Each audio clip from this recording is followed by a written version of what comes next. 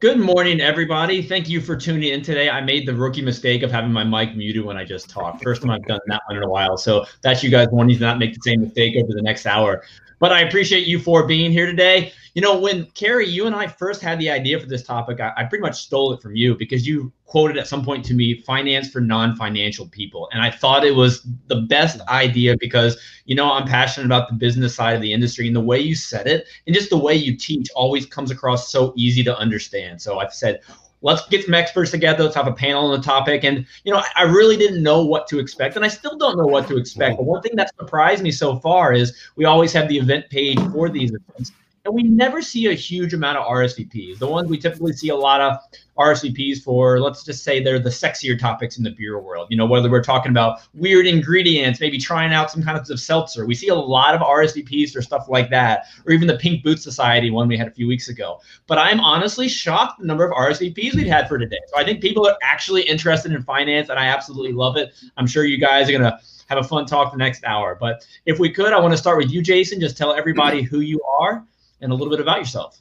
Hey, good morning. I'm Jason Sleeman. I lead the craft beverage lending group for United Community Bank.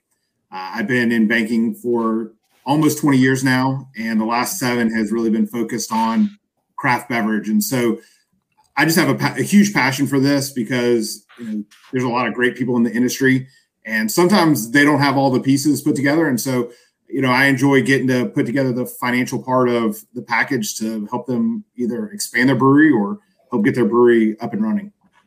Now, be honest with me. Were you a beer guy first or were you a finance guy first? Funny enough, I did not have my first beer until after I was 21. And I did not love the taste of beer starting. So I am old enough now that I was drinking beer before I was financing, but it was probably not craft beer at the time. Well, you're there now. Now, Rick, you're up. It's always a pleasure talking with you.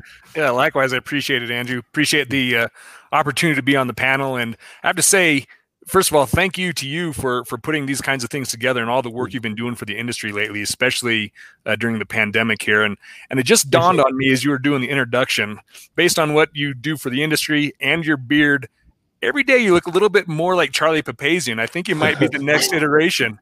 So I've heard that. So thank you for that compliment. Anyways, yeah, my name is Rick Wehner. I'm the founder of Brewery Finance. It's a company I formed back in 2005. We're primarily an equipment finance company, an equipment lessor, and yeah, obviously have a focus in the beer industry, distilleries, cideries, all that kind of stuff. Well, thanks for joining us today, as always, Rick. And Josh, you're up. Awesome. Thank you, Andrew. Hey, everyone. My name is Josh Lance. I am the managing director of Lance CPA Group. We are a full-service virtual remote CPA practice that's focused on working with craft breweries. We do everything from bookkeeping to tax to payroll to kind of higher-level consultant type of work for our brewery clients, and we serve clients across the country. So I've been doing this for about our firm's around for about 6 years now. I actually got into the industry by way of being a home winemaker first, and then get into home brewing as my entry in. And so I'm super excited to be here talking to you guys on this panel. Now, and Josh, the other day there was a thread in CBP on like human resources, and you know, I learned quickly that you actually have a company that operates in that space, and that's a really hot topic right now as well. So, what do you do in the HR world? Yeah, so we have a company called Table HR that's focused on really helping businesses, especially in the food and beverage industry, have a solid HR function that's kind of separate from the owners of the company. So it gives employees an opportunity to have someone independent that's kind of there for them versus, you know, having to go to their boss, who's also the HR person. So we really focus on, you know, things like having the employees with training and onboarding and making sure they have that kind of person to come to. They ask these types of questions. If there's complaints, issues that arise in the workplace, that they come to us, and we work to handle that on their behalf. So yeah, so that's something that we kind of actually was born out of this past year with everything that has gone on, and it's been working out pretty well. No, thanks for being here again. Thanks for sharing that. I think we're going to be putting a lot more attention on HR, and there's been a lot of unfortunate sexual harassment news in the beer world recently, so we're going to discuss that in future panels. But thanks for kind of providing us a little background on you and that. Now, Carrie, your turn. Always a pleasure to see you. Thanks very much, Andrew, and thanks for putting this together. And yeah, we did talk about finance for non-financial people. So my background is I'm a CPA, CFO, been in the beer business about 20 years, 15 years as CFO for a beer wholesaler, and then transitioned as currently CFO and partner for Wormtown Brewery in Worcester, Massachusetts. And kind of along the way, you learn stuff, right? And as you get older, you forget stuff. So I've really kind of been taking what I've been learning and just kind of documenting, just writing it down, putting it in the form of courses, and then sharing that with other folks in the craft brewery space. So, when it comes to finance, it's like you generally fall into one of two camps. You really are repulsed by it, or you really love it. And, you said at the top that maybe this topic wasn't sexy. Come on, this is sexy stuff here. So I think part of my mission is really like trying to help craft brewery owners and managers not just create great craft beer, but create a great craft brewery business. And I think you can do that through finance. So finance for non-financial people is really financial literacy, learning to understand the numbers of your business and what they're telling you. So it starts by understanding it and then getting a sense for why I would need this information. And then how do I take action on what I'm seeing? So really trying to simplify it, because we have a tendency to complicate stuff. And then, so really just kind of breaking it down, simplifying it so people can make it more accessible and then create that better business. So that's what I'm trying to do. No, Carrie, why do you think over the past decade, finance hasn't been seen as exciting as, say, the beer side of the industry? Well, it is numbers. And I guess there's degrees of excitement with it. But I think once you figure out like, oh, this can actually help me improve my business, then it becomes a little bit more exciting. Now, what I've seen over the years in going to craft brewers conferences and so forth is, you'd go to that room with the person that was talking about financial topics, and 10 years ago there weren't that many people in there, and then up until a year or two, and then the room started filling up. And I think what people realized was, this is a tough bit. It's a business. And it gets tougher. Pre-pandemic, it was getting tougher with competition and shelf space and dealing with wholesalers, et cetera. So there really needed to be an equal emphasis on the business side of the brewery. So while that might not have been as alluring as making beer, I love a good spreadsheet. I'd rather make a spreadsheet than a batch of beer. I just you can't drink a spreadsheet though. That's the problem. No. But some of my best spreadsheets have been constructed with a beer. So yeah, I think people are realizing that. I think they're realizing, ooh, I got to pay attention to this stuff. And, as you grow, your sales get bigger, your problems get bigger. So the whole concept of financial literacy, and again, presenting it as, I get it that most people are not financial people, but we can think about this as, these are just the numbers of your business. Let's take finance out of it. Let's take math out of it. Let's just talk about cash flow. Where's it coming from? How do I manage this? How do I make this, again, approachable to create a better business? No, awesome. And for all of you, have you seen more businesses reach out to you or interested in learning about, financial literacy during the pandemic? Oh, I have, absolutely. Yeah. I think a lot, and it's interesting too, in terms of what they'll fall into different buckets. Like I want to start up a brewery, or we were talking offline, to expand, or I just need to kind of navigate these financial challenges right now. So how do I do that? And then giving people tools to kind of quickly jump in. I've been doing a lot with budgeting and financial reforecasting these days. So giving simple financial models so you can come in and create a budget in a matter of hours, instead of weeks or months. I think we're seeing a lot of people who are a little remorseful that they weren't more into their numbers till this point. Carrie talked about being able to put together a really good, financial plan. It's not something that you traditionally turn on a dime. I know he's been doing a lot of work to try and help people escalate that process. But a lot of times when someone comes and asks for financing, they should have been kind of trying to correct their trends 2 or 3 years ago. And so the pandemic has kind of highlighted that, where they said, oh man, we should have done something different.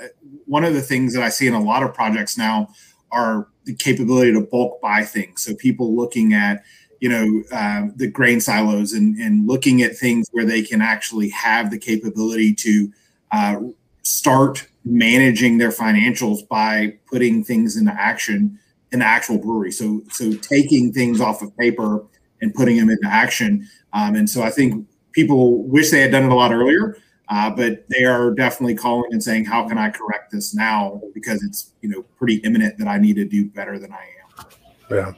Yeah, I think, and I piggyback on what both Carrie and Jason said there, I think there was less focus on the financials because the brewery was chugging along. They're making beer. They're happy. Pandemic hit.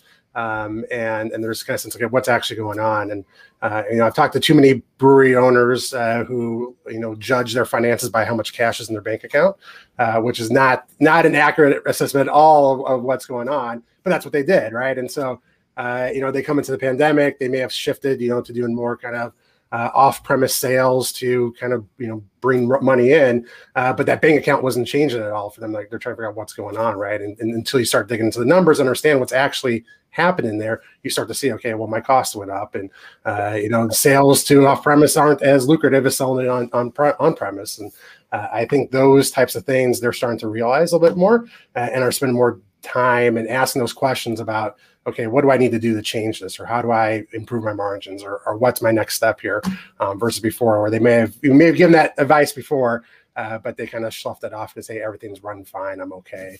I don't need to worry about this at this time. Now, Josh, you said breweries are starting to realize. That's an interesting way to put it because the craft beer industry has obviously been around for quite some time now. Why do you believe they're just starting to realize it? And were they just simply operating on autopilot mode before and just, letting things run themselves and not really paying attention to the small financial aspects they should? Yeah, I think there was an autopilot aspect to it. For a lot of these owners, their kind of big hurdle at the beginning was just getting this brewery up and running, right? And once they were doing it, and once they started selling beer, they saw the money coming in, say, hey, this is great. They saw that demand come through. And so their focus wasn't really on, okay, well, what does that mean from a margin perspective? What does that mean from a cost perspective? The focus was on, hey, let's bring revenue in and things are going well. And now you have this kind of downturn, right, where, things changed on them in the market and they weren't quite prepared to kind of assess, okay, how does that change work? Or even looking beforehand to see, what if, I'm looking at my forecast, what if things went down by 20% or 30%, or what if my costs increased substantially? What was that impact? That was kind of a remote possibility in their mind. And so they weren't paying attention to that. And I think now there's just more attention to like, okay, what's my cost structure look like? How am I bringing money in the door? What am I operating? Where are my operating expenses? Are those in line with what they should be? And are paying a bit more attention to those kind of more minute aspects of the business, but there are important parts in ensuring that your business can survive and be profitable during this time. Now, it's impossible to tackle the full financial scope of a brewery in just 1 hour, but what are some of your favorite and key performance indicators a brewery should be monitoring to make sure they're staying on top of their game? And anyone jump in at any point. Yeah, I mean, for us, I think we do this benchmarking survey every year. And the ones I like to highlight are cash flow metrics and margin metrics. So we're looking at price and cost and looking at how cash comes in and out of your business. So things like a net variable cash flow metric or looking at kind of your profitability ratios, I think are important because it kind of assesses, over time how those trends work on your business and are they improving or not improving. I think especially this past year when we did this analysis last month, I think for a lot of breweries, we're just in the shock of just how much their costs increased. The revenues may have not changed all that much, or may have even gone up, but their costs significantly changed. And that had a huge impact to their bottom line. So looking at those types of kind of cost and metrics, I think are key and important just to kind of watch over time. Yeah, so from a borrowing standpoint, right? So because a lot of times when I'm interacting with a brewery owner, a lot of it revolves around a credit request. So they've come and said, hey, we need money. And so there's usually two big focuses when we get to their P&L or their tax return. And that first number that we're looking for is their EBITDA. So their earnings before interest, depreciation, and amortization. And so that number a lot of times is surprising to some owners. And then we use that. You're getting back to your old factoring here. And so we take that over their annual debt service. And so we're trying to create their EBITDA over a debt service coverage. And you would then figure out what ratio that is. And so when we start looking at a brewery, anything less than a 1 in that category, so your earnings before interest, depreciation, amortization, divided by your annual debt service, if that's at 1, we've considered you at break even. And that is borderline, should you be getting more money? If you're below that, that means that you're losing money. Your operations are losing money from a debt service perspective. And really what we're looking for is, ideally in a normal non-COVID time, we'd be looking at probably a 1.15 or 1.25 ratio. We're probably a little more lenient as 2020 goes from there, but that's the real factor that, a borrowing institution is going to look at, is kind of how did you calculate your debt service coverage? If I could just poke my head on there, because that's a really good point. But I guess the one thing I want any brewery owner out there to understand is that if you aren't hitting those key metrics, all is not necessarily lost. If you need to get packaging equipment or something like that, there are, like we, for example, have an application only finance program that doesn't depend on looking at financials or anything like that. So sometimes, even though you're operating in the red, there is equipment you can purchase to help you get back in the right direction, right? So anyways. No, Jason and Rick, while we have you both right now, let's touch a little bit more on that subject. I mean, right now, during the pandemic, is it a good time for a brewery to think about growing and investing in new parts of their business, whether it's equipment, expansion? What are your thoughts on growing the company during all of this right now? You want to go first, Jason? I can, sure. So I do think, it's going to be up to each individual brewery to figure out, are they doing it right? Because there's one thing that, regardless of what metric Rick or I are using, is we want to be paid back. And so, it depends on if you're borderline or you're really far down, because sometimes you get into that throwing good money after bad scenario where you think you're going to expand out of a loss. And a lot of times that isn't very easy to do, just putting another location or third location. I would say if you have a plan and you can come up with some capital, maybe some working capital that, will help you put that reserve in there to actually make those payments if you don't hit the numbers, then you'd be fine, right? I mean, this is a good time. And part of the time is if your competition is not thinking about expanding, then it's a good time for you to think about expanding. So, I think it's hard to say there's a blanket statement that says, yes, this is good.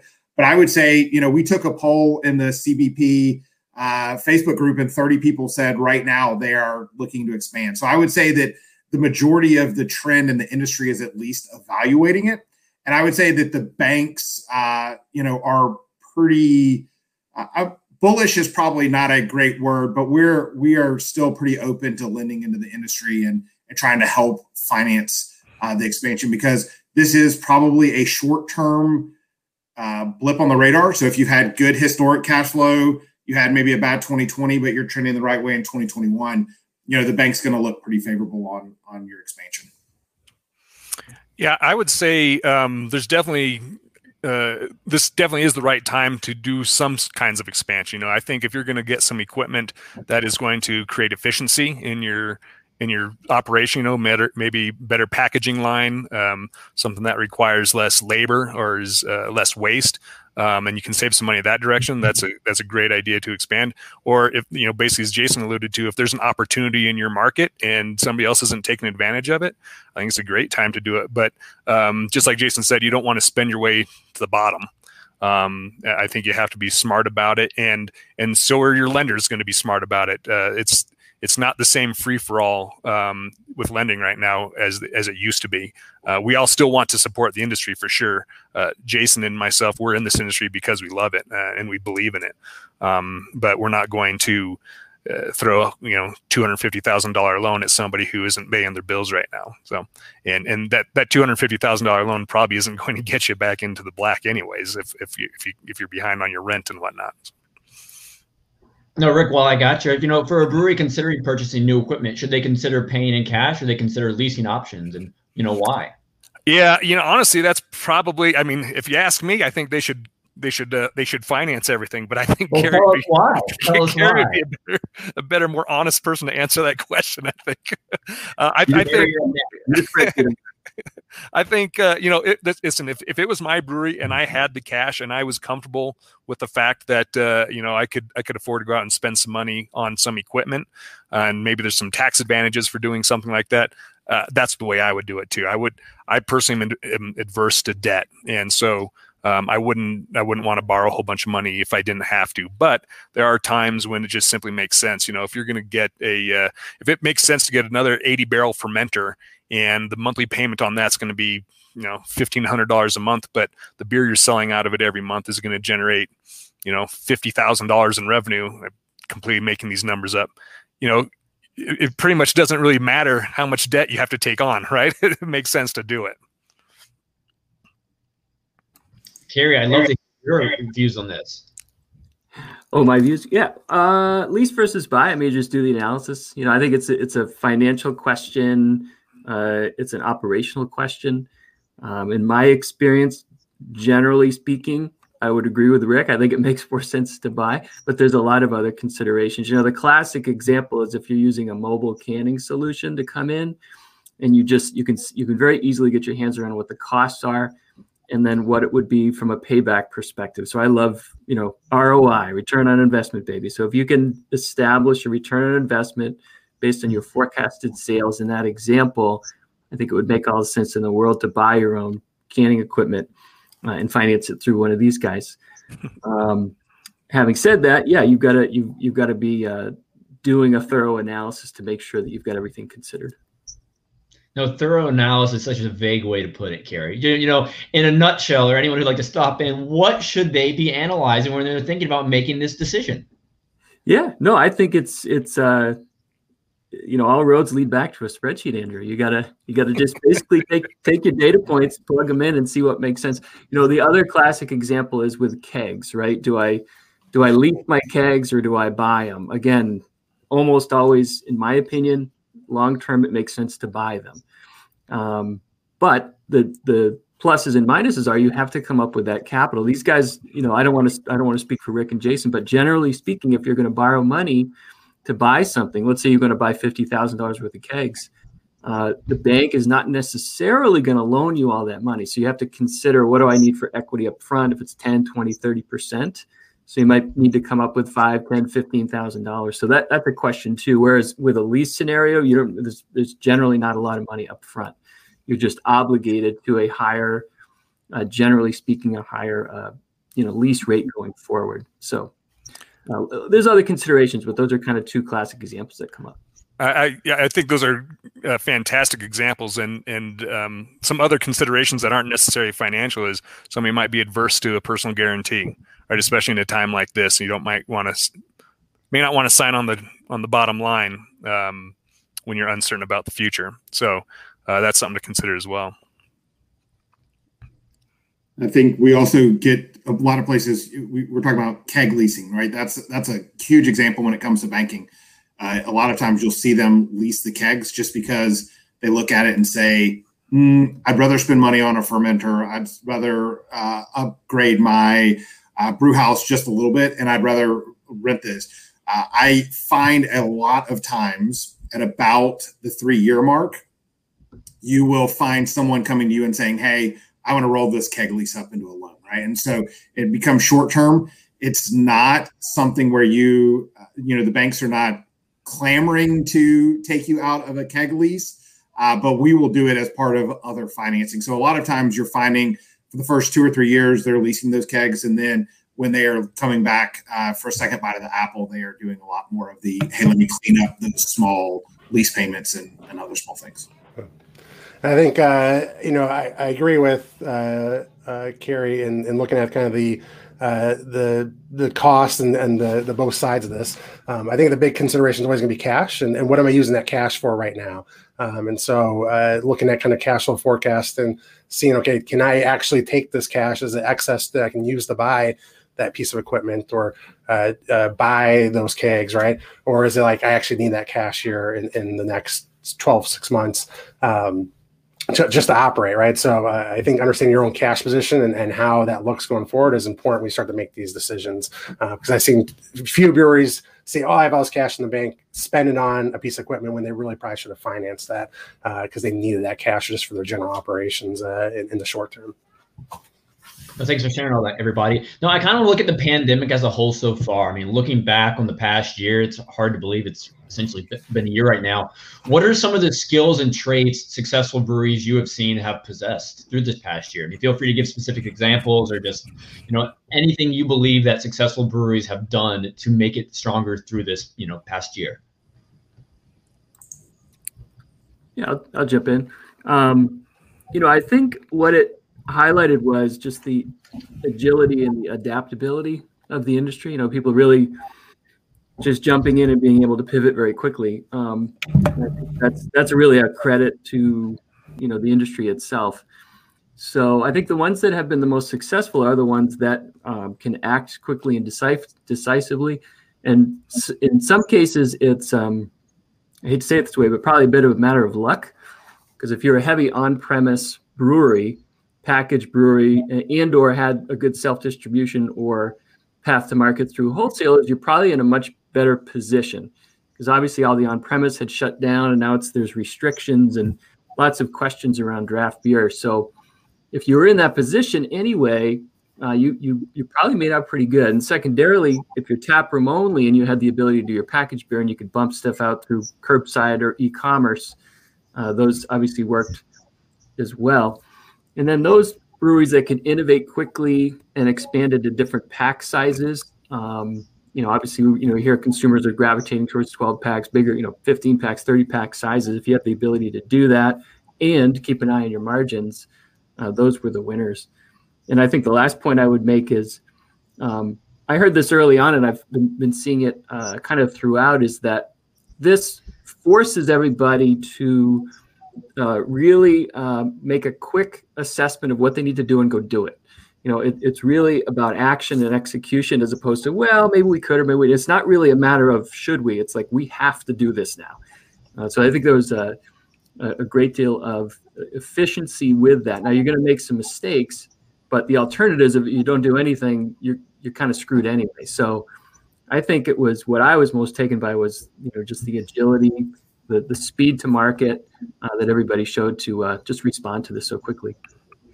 Now to put you on the spot, Carrie, talk a little bit about Wormtown. What have you done at your brewery that's kind of helped you survive this pandemic? Yeah, we were in a fortunate position in that we have great wholesaler partners. So we're primarily a production brewery. We're in all New England states except for Maine right now. So we were able to really work with those partners. And from my perspective, the wholesalers have been, lifesavers as it relates to this, making the market, making sure, store shelves are stocked, things of that nature. So that's helped us a great deal. Now we have 2 taproom locations and we were able to pivot pretty quickly to curbside. But for us, that's still a relatively small part of our total business. But certainly the e-commerce platform has helped mostly with curbside pickup. And I think that's something that's hopefully here to stay because it's just a convenience factor is great. It's a nice way to add a little bit of a revenue stream to it. So those were the main things. And then we're looking at innovating into different products, seltzers, things of that nature. So trying to expand the portfolio in a smart way, hopefully, looking at different pack sizes and different product offerings. Thanks for sharing. Sure.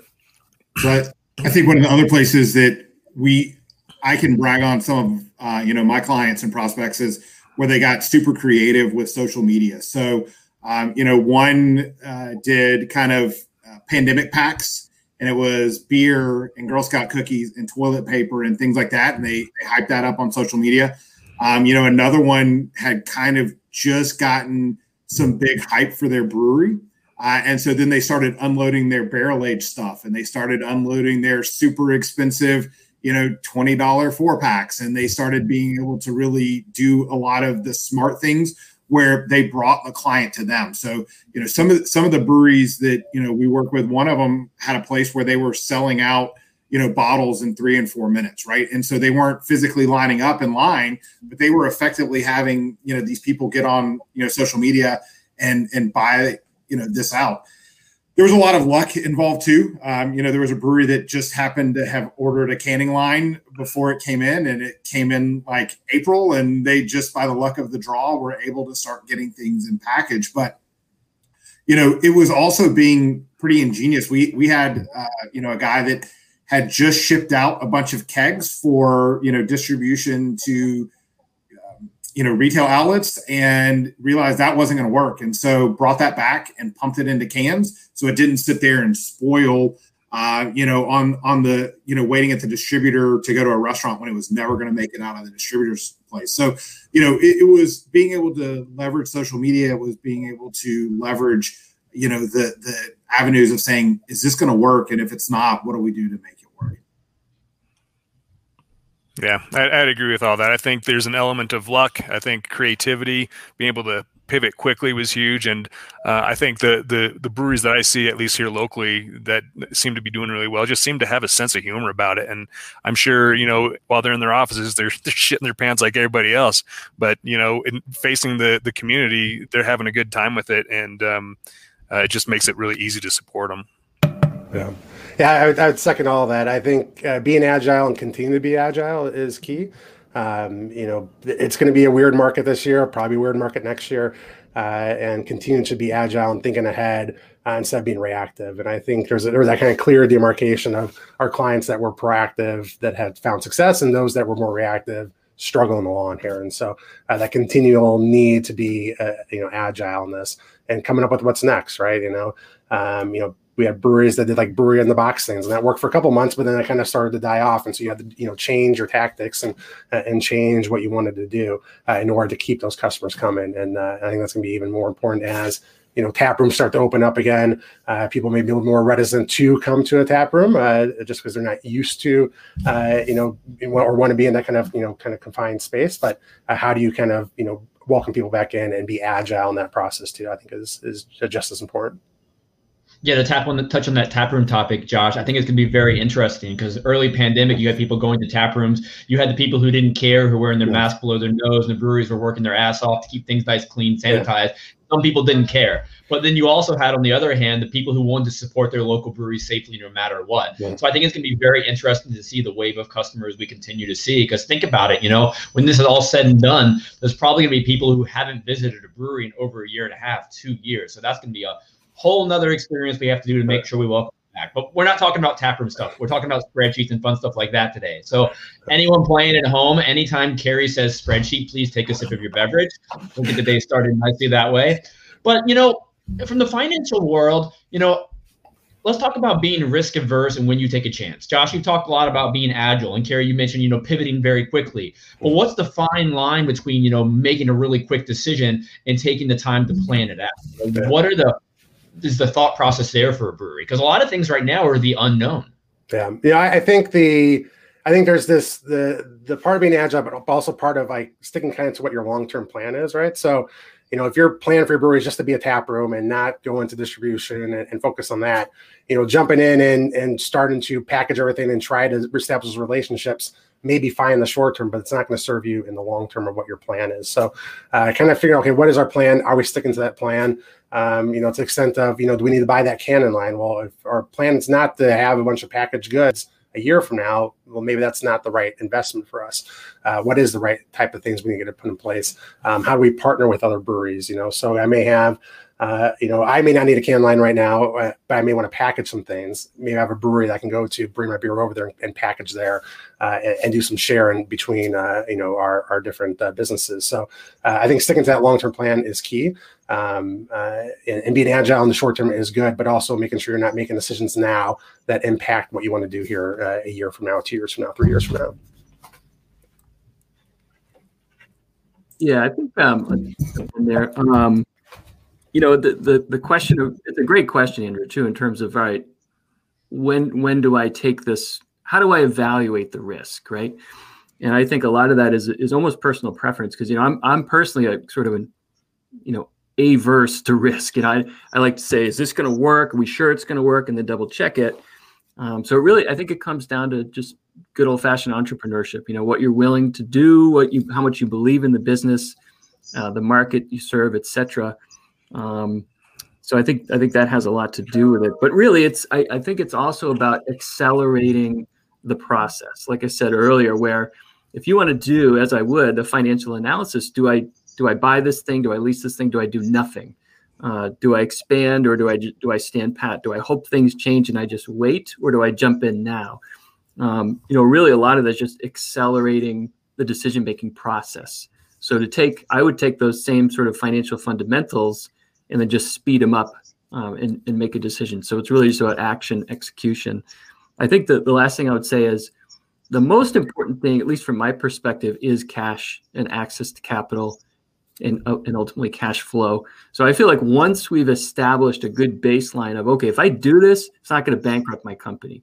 That's probably the bare minimum question that I would need to answer. Okay, I've got the cushion. If this goes completely south, what am I going to do relative to cash flow? Because we can talk about metrics all day, but it really comes down to cash and access to capital and making sure you're on solid footing there. Because you run out, you're done. That's it. So yeah, that's I agree with that completely, and it makes me the thing I keep thinking as I'm listening to Carrie is sometimes the biggest risk is not taking a risk, right? If you're going to just sit there and hope that things turn around, well, that's not a very good business plan, and sometimes taking that risk is necessary in order to avoid what else might be inevitable. Now, so often you get the beer side over here, the brewing, the really, fancy, fun side of the industry, and you get the finance side over here. But I want to talk about for a minute, how can using this financial data actually benefit the brew house? What metrics can we use in relation to brew house, make a batch more profitable, make it more efficient? What are some examples you four have seen to take this stuff we're talking today, but put it in the back of house where they're actually, making the beer? Yeah, I think the ones that I love are loss rates for one, because it's remarkably expensive if you look at if your loss rates are deviating, and then they'll be different on different batches. So I think number one is having a good measurement system in place to say what's my throughput on this. What kind of yield am I seeing? And then for those breweries that can't keep up with demand, it's not just a matter of I'm losing the product, they're actually losing the sale too. So that can be quite expensive. So that's one. And I think the other is just the efficiency from which you can look at man hours or person hours per production and packaging. So you can see the relative efficiency of how you're putting out the beer. So there's lots of them, but those are, I think, two where you could say, look, this is, getting back to finance for non-financial people. If you're working with a brewer, a seller person, or whatever, this is very tangible for them. They understand that they do it every day. So it's not like trying to teach them accrual accounting and debits and credit. It's what's the yield on your beer, and how we measure that. So yeah, I think along with that too is having your brewer or the people in charge of your production operations understand the kind of financials of their beer, right? So when they decide, hey, here's a recipe we're going to do, what's the cost to go into? Are there expensive ingredients that we need to source that maybe change the economics of this type of beer for us? And especially as cost and considerations and margin considerations are being more closely looked at, kind of putting that power and responsibility to the brewer to say, like, hey, I need you to have a beer that comes in at, this type of margin. How are you going to go do that? And then also comes to, kind of ties along with pricing as well with this. So if, we don't understand the cost going into our beer and we're pricing without that knowledge, then, we may be making some poor decisions or not understand those kind of margins we're creating there. So getting the brew side of the business involved in that, I think, is important, because they'll have some good ideas and things that you may not know on the finance side that they can help to make things more efficient, to lower that cost of beer, so we can make a more profitable business out of that. We've seen some customers who are paying closer attention to their costs of CO2 and whatnot, and then investing in CO2 recapture systems and that kind of thing. I think that's a pretty creative way not only to save some money, because these systems should pay for themselves, at least if you've done the analysis properly, right? Otherwise, you better not be buying it. But also, it sets you aside from your competition, and it endears you to the community, which I think is a kind of a financial benefit that's really hard to measure. You know, it builds in that kind of that local loyalty and that kind of thing. And I think when you look at, you know, the financial side of it, I had a brewery owner one time have a great beer, and he's like, yeah, but we'll never be able to put this in packaging.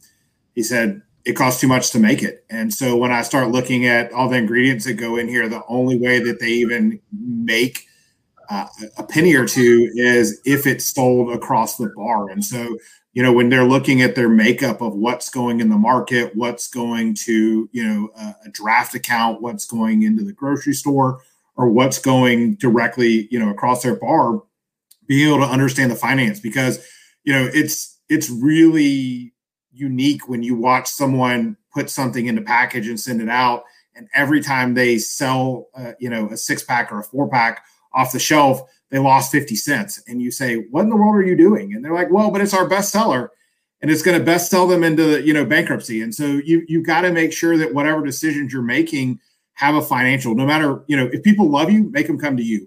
You know, don't send it out into the market if it's not going to make, you know, sense. And I think that's one of the things that, you know, gets knocked on the craft beverage industry all the time is, you know, you've got people out there that say, oh, well, it's just kind of a fun hobby to be in. And I'm like, no, not if they're running it right, right? If they're running it right, they're watching margins, they're watching things. And that's what the banks and the CPAs and the finance arms are all looking for. We're looking for the people that are not running this as a hobby, because if you are losing money, but you've got another job, and that other job is the only thing keeping the brewery going forward, you know, it makes it hard for the, you know, the finance arms to invest in you.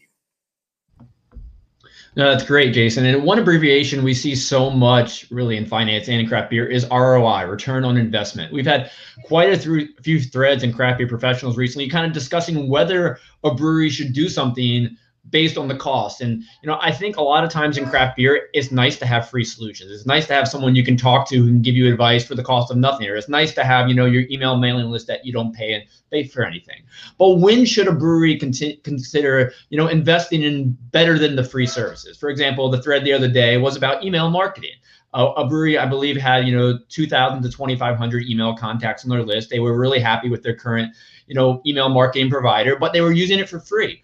When should a brewery consider investing in that to send more emails or pay the monthly cost? You know, things like that. What is its thought process? And keep it in layman's terms. What should the brewery think about when they're just talking about a basic business practice, but debating whether or not to splurge and spend the money on it? So maybe I'll start and set up everyone else. What I realized is you need to invest in money when your balance sheet doesn't balance. You know, I've had that show up a couple of times where someone will send me financials and they're a train wreck, and, you know, they've got a spouse or they've got a friend or someone doing something. And I immediately stop the train right there and say, hey, this isn't going to work, right? You need to talk to, you know, a Carrie or a Josh, because, you know, when you are presenting me with financials that, you know, make no sense, and I start asking you questions and you can't answer them, you know, the free version isn't working for you anymore. I love that. I'm going to use that when your balance sheet doesn't help. Yeah, that's an indication of some problems right there. I think the way I would approach it, Andrew, maybe is two different ways. One is, you know, we talk about investing in either outside help or software applications or outsourcing, things of that nature. Generally, I think it makes more sense to first kind of understand the process that you're trying to achieve. So a lot of times we try to fix things with software. You know, we'll try to slap a fancy looking piece of software on it and everything goes to hell because our system is terrible. So I think the first is to look internally. What are your SOPs? You know, do you understand what outcome you're trying to achieve? And then maybe you can accelerate it. And I guess the other thing is just a fundamental equation of, you know, anything you're going to do is either going to cost your time or your money. So if you want to address that, so you kind of have to evaluate, you know, what are you good at? What are you best at? And if you can hire someone else, like say Josh, to do your bookkeeping, and they're, you know, he's going to do a good job with it, you're saving that time, you're spending that money. So what are you going to do with that time in order to grow your business? So that one's harder to put on a spreadsheet. I could do it, but it's a little more challenging. But I think those are probably the ways that I would think about that question. Yeah. And I think there's I'm all for the free stuff to begin with, because at least gets you going in that direction. And that's sometimes better than nothing, although I've come into some bad financials that balance sheets don't balance, and you kind of wish you started from nothing to get that right. But it's understanding that, what's that kind of investment in of what's needed here, and what am I actually gonna get from this, right? If it's just a compliance check the box type thing, okay, we've got that covered, and I'm not actually gonna pay attention to that, right? You're not gonna gain the value of what you're investing into that. So when it comes to whether it's finance or HR or other aspects of your business, marketing, sales, you have to put the investment into that to get that output, right? And then the free part will get you started, but it's not going to get you where you need to be. And especially as a brewery owner, you can't be doing everything. That's not where your skill set lies. That's not where you're best suited for, right? And so if you're spending your time and wasting it, frankly, messing around on QuickBooks and not getting that right, that wasn't good use of your time to begin with. And that's not getting you what you need to actually make decisions on your business. So it's really assessing, okay, where my best value is in the business, and then where it's not, I need to get the right people in there, whether that's internal, external, but get that sorted. Because again, if you go to a bank and you need that loan to carry you through here for the next 12 months, or that piece of equipment that you need, and your financials are garbage, well, now you've got to start from scratch, and you have to clean up all that mess. And it's best to get that right from the beginning, and not deal with that mess later on. And brewery owners and taproom managers and just anyone in management at a brewery these days, their expertise might not be in the financial side of the industry. And Carrie, unfortunately, they're not all like you and CPAs who can just help out when needed at the brewery, or enjoy a pint as you're doing the financials. But looking at breweries, and we had a panel about this a few weeks ago, when should a brewery consider reaching out? Like for someone like you, Josh, who has that craft beer knowledge, when should they reach out to someone who knows more than they do? Yeah, I think earlier is better than later, but figuring out what that need is for your brewery, right? So I think a lot of times we get contacted when it comes tax time and they don't know where to start, or they need to get a loan and their banker, kind of denied them because their financials aren't good, or their forecast makes no sense, right?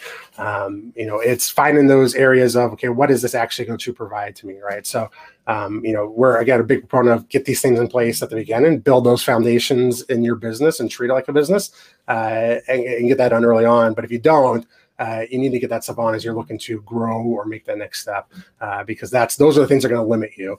And it's no fun to go to a banker and try to get a loan, and they keep on saying no to you because you have a balance sheet that doesn't balance, or your financials don't make sense, or your forecast is unrealistic, right? So making sure you invest in those things, because those are the things that are going to get you that loan, that's going to get your business to that next step, to allow you to do the things that you want to do. And if that's not, again, where your expertise lies, you're going to hinder your business by trying to do it yourself. And I've seen breweries go under because the owner tried to do everything themselves and would not go to get someone else in there who had that expertise. And I think it's also important too to get those people in who actually understand their industry as well.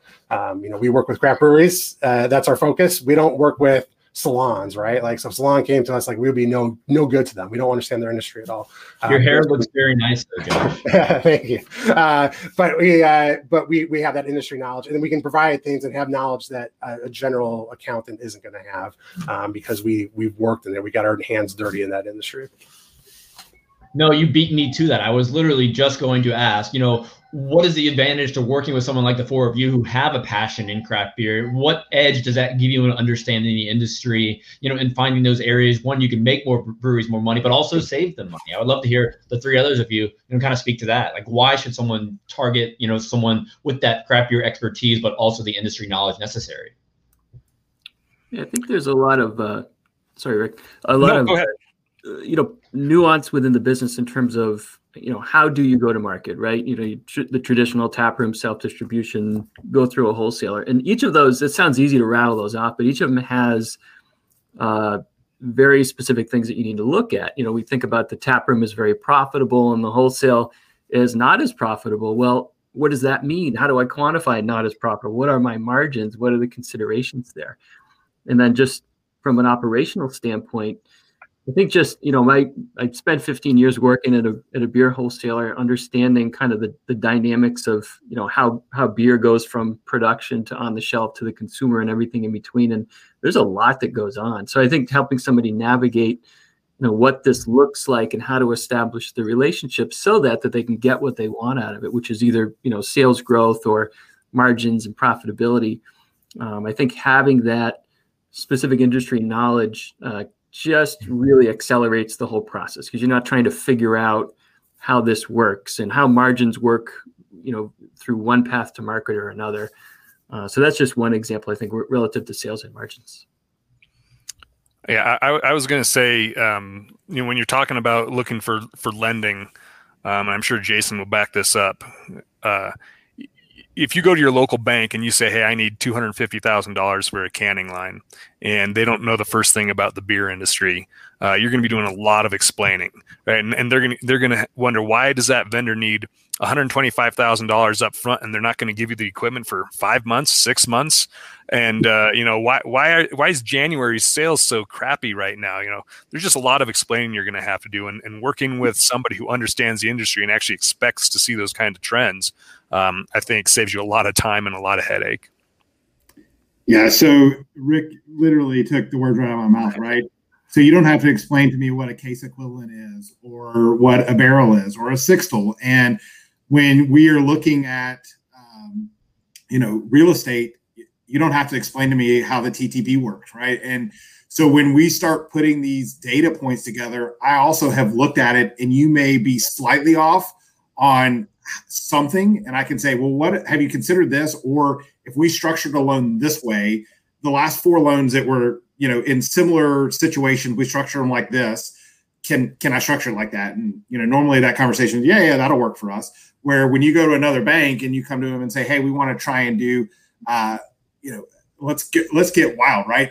I want to do, $2 million. For most places, when you show up and say, I need $2 million to start a brewery or to expand a brewery or, invest in equipment, most banks are going to say, I'm not so sure, right? But for me, I'm going to say, oh, well, that's a medium-sized project, not a problem. Here's how we structure this and what you're going to do. And so, the fact that I think the other advantage is when you look at the other 4 people that are surrounding me, that's the other advantage of going to someone within the industry is I'm not going to refer you to just a regular CPA somewhere. And if I can't do it, I may say, hey, you only need $100,000.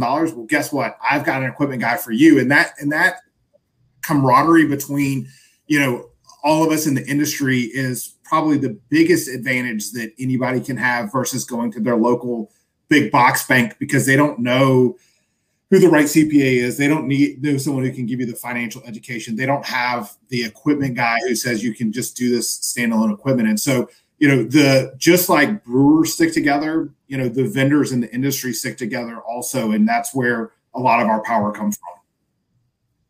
I absolutely love that comment, Jason. Good one there. But, let's kind of transition to the current state of things. In 2020, we didn't see as many breweries close as we initially projected, which is great. The communities came behind so many local breweries to, support them, whether to go in the tap room safely. However, they purchase more in the local grocery stores and other outlets like that. A lot of this is due to government loans like the PPP. And with the second PPP kind of happening right now, what's the current state of things with that? Do you think we're going to see breweries make it through this next little hump, but then when the government funding runs out, are we going to see some trouble? Or what are the projections or advice you have for brewery owners to make it through the rest of 2021? Here we go. So I wasn't sure if I was going to beat Carrie or not to unmute. So I think that we've got, it's almost kind of 2 trend lines, right? So we have can we get people safely back into breweries and places, where they can consume and give profits back to the breweries. And then we have, like Carrie has said over and over again, that cash reserve line, right? So, PPP1 gave this nice injection and kind of helped them into, make it through 2020. Round 2 is coming and helping some breweries, right? There's a lot of breweries that didn't have that 25% drop and still won't qualify. But it's helping those that really kind of are in that bottom quartile of the industry. It's helping them, continue to go on. And so really where those failures may come, if they do come, is if the injection of cash runs out before we can get, the consumer back to them and making things happen. So that's what I would say is, what we're going to see from a, failure standpoint is, will, cash continue to stay in their bank accounts till when the consumer can come back? Yeah, I think it really comes down to how aggressively folks are going to be managing their finances and their cash flow as well as their business, right? So it's a pretty scrappy industry. Folks move really quickly. The missing link is generally, where do I look? What levers do I pull in order to kind of keep, from becoming a statistic? So if we don't want to go out of business, there's certain things that we have to watch. So it really just comes full circle to understanding the numbers of your business and, what are the key cash flow drivers, for example? How do I identify those? How do I measure those? How do I keep on top of those? And another thing that's helpful, maybe, is this concept of open book management, really including the other folks in your brewery that have an ability to help on the financial side. So it really comes back to, how do these numbers work? How does this finance for non-financial people work? What can I teach my people so that we can stay in business and thrive into the future? And Andrew, you and I are kind of joking about this, but the name of my business, it's Craft Brewery Financial Training, but the LLC is called Numbers Are Friends. Because, I love it. Numbers are our friends. And I think it really starts with that, because there can be a fear around the finance and accounting and so forth, right? That, people had bad experiences in math back in 5th, 6th grade, 7th grade. You carry it with you to this day. And that's a real thing. So numbers are friends, people. So let's approach them. Let's measure, monitor, improve. Let's all stay in business so that we can live to fight another day. Cheers to that. Well said. Now, we talk about resources people can use to learn more about the financial sides of their brewery. Besides talking to 4 great people like you guys, what are some of your favorite books, podcasts, websites? What are basic methods people can go and learn more to better their knowledge? And Carrie, I know you have a great financial training program up there right now, so I'll highly recommend that. But besides your own resources, what are the 4 you recommend for people who just want to learn more about finance? I was going to pimp Carrie. Away, my man. There's, obviously the CBP page, I think, is a great place to start. I mean, for crying out loud, I'm drawing a blank all of a sudden. Crafting a strategy is a good place for business advice, and maybe not necessarily just financial training, but all kinds of the business end of running a brewery. Yeah, I think one of the bigger resources you can do is just talk to other brewery owners. I found that the industry is good about sharing details. Right, they may not give you everything, but they're going to give you some knowledge that can help you out.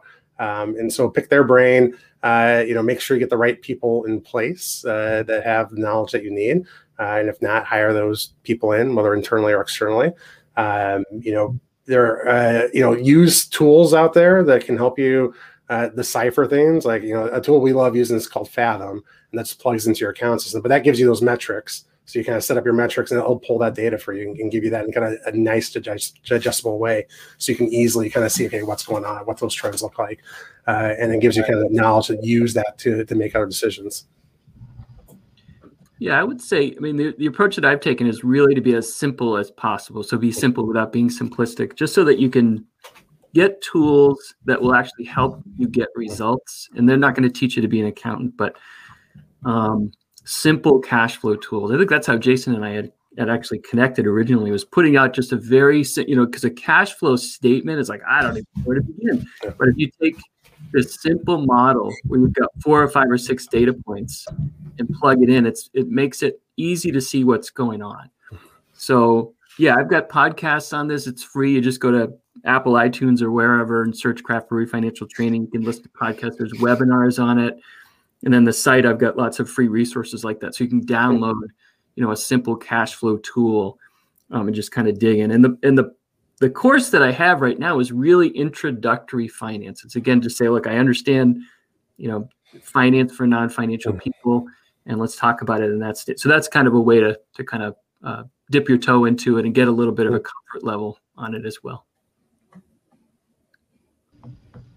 Now, as we wind down in the financial world, you guys use so many damn abbreviations. What I want to do, starting with Jason, tell me your favorite financial abbreviation and what it is, and no repeats. So, Carrie, you're last. You're going to have to get creative in this one.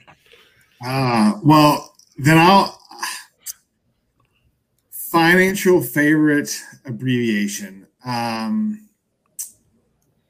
I guess I'll have to go with EBITDA just to, take it away from everyone else. But it's that, that really is the measuring success of where they're going to go, right? So if you are talking to anybody here, that's going to be a metric that someone needs to know. And it's something that a brewery can do by themselves. So just go to their tax return or P&L, take their net income, add the depreciation, amortization, all that back, and the amortization that a lot don't have. But it really does talk about the health of what the brewery is doing. Mr. Jason, Rick, you're up. Yeah, I appreciate going to me next because there's only so much low-hanging fruit that I understand. I'll go with ROI, return on investment. And what do you like so much about that one? Well, first of all, it's the first one that popped in my mind. I don't like abbreviations to begin with, mostly because I don't know what most of them mean. But yeah, I mean, when we're working with a client, what they hopefully are doing is calculating the return on investment. If like I said earlier, if we can generate something that some financing for them that has a $1,500 a month payment, and that widget can generate $1,600 a month in revenue. Maybe we have a winner. If it generates $1,000 a month, then we don't have anything to talk about anymore. So it's pretty simple, I think. No, it's a very important one, of course. Now, Josh, your turn. So many good ones here. I don't know if I'm going with this abbreviation per se, but a metric that I like to look at is just a little bit looking at your cash flows and really operating cash flow. So, strip out the money that you get from loans and equity infusements, strip out the money that you kind of spent on, fermenters or equipment, but just looking at what does your business churn on a regular basis. And I think that's a really helpful to see just the kind of cash ins and outs. And it's a helpful way, especially for those brewery owners who are so focused on their bank balance, they get them from bank balance to, okay, what are your financials say? And kind of bridge that gap and show them how you get there. So that's probably one of my more favorite ones to kind of lean on. Good one. Now, Carrie, last but not least. Oh, it's hard to choose one. It's like, who's your favorite child? So many abbreviations. I'm going to go. I'm not sure that this is my favorite. I'm going to do two, like a real quick bonus one. So I'm going to go. Let's take a vote. Should we allow Carrie to do two? Only if you have You got two. So the first one I'll say is the BOM. BOM. It's your bill of materials. So basically, that's essentially all the costs that go into the production and packaging of your beer, all your direct materials, your direct labor, and your overhead. And particularly now, and this goes to what a lot of folks have said relative to watching your margins, it's really important to understand the costs that go into your beer. And most people don't. Most people know, well, I know what the ingredients are. I have no idea how to allocate, overhead. No idea. That's important. So the BOM, that's what the BOM, bill of materials, learn to understand it and learn to love it. Because there's really opportunities. Because once you understand it, you can also dig in on the costs. Rick was talking about, CO2 recapture. There's all sorts of, cardboards, cans, lids, you name it. And these are all opportunities to go out there and try to get better pricing. And when you get better pricing, you improve your margins. You improve your margins, everything else gets better in life. The other thing I was going to say was GP. So this is related: gross profit, gross margin, GP for you and me. So it's basically outside of cash flow, I think the most important thing that you can look at. The first thing I look at when we run our financial statements, what's our margin? What's our GP looking like? Look at the percentages. Where does it stand in relation to our budget? Boom. If it's good, I'm done. We're on to the next one. So I could keep going, but I won't. I love it. So before I started hanging out with you guys today, I was in the other room with my son. He was watching Sesame Street, and I can't help but think right now, Carrie, I can imagine you leading some Sesame Street version of like finance-based songs, and I think it would be absolutely amazing. So I like to be the guy, with that dude who writes the numbers on the ball bag. I could come in like with a, here's what a bill of material is, directly. One. I had to mention the count there, but yeah, no, I appreciate you for trying to make finance as easy to understand as possible, because I think it's extremely important, especially in the current state of craft beer today. And it's great that so many breweries has survived this far, but we want to see them keep making it through this damn pandemic and beyond. So thank you again for hanging out with me today, sharing your knowledge. It's been a blast. Anybody have a final remark they want to throw out there? Appreciate being on the panel. These are great guys here, so I appreciate you guys dealing with me. And everyone here, don't hesitate to reach out to them. They're passionate about beer. They're passionate about finance. They want to see you succeed. So shoot them a message. They're all on the internet. Shoot me a message if I can connect you. But I appreciate everybody joining in. Here's your reminder. We have our virtual conference coming up in April the 19th to the 21st. If you want to get a submission in there, and I expect some of you guys here today to do that as well, craftbeerprofessionals.org. But once again, everybody enjoy your day. We'll see you soon. Cheers. Thanks, guys. Bye, guys.